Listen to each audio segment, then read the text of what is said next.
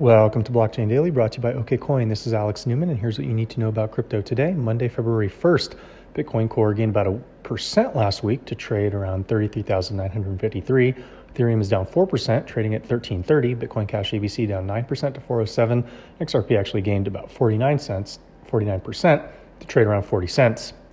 The big news of last week, Elon Musk added hashtag Bitcoin to his Twitter bio, sending the cryptocurrency up about 15% that day. It's since lost many of those gains, but kept some of them.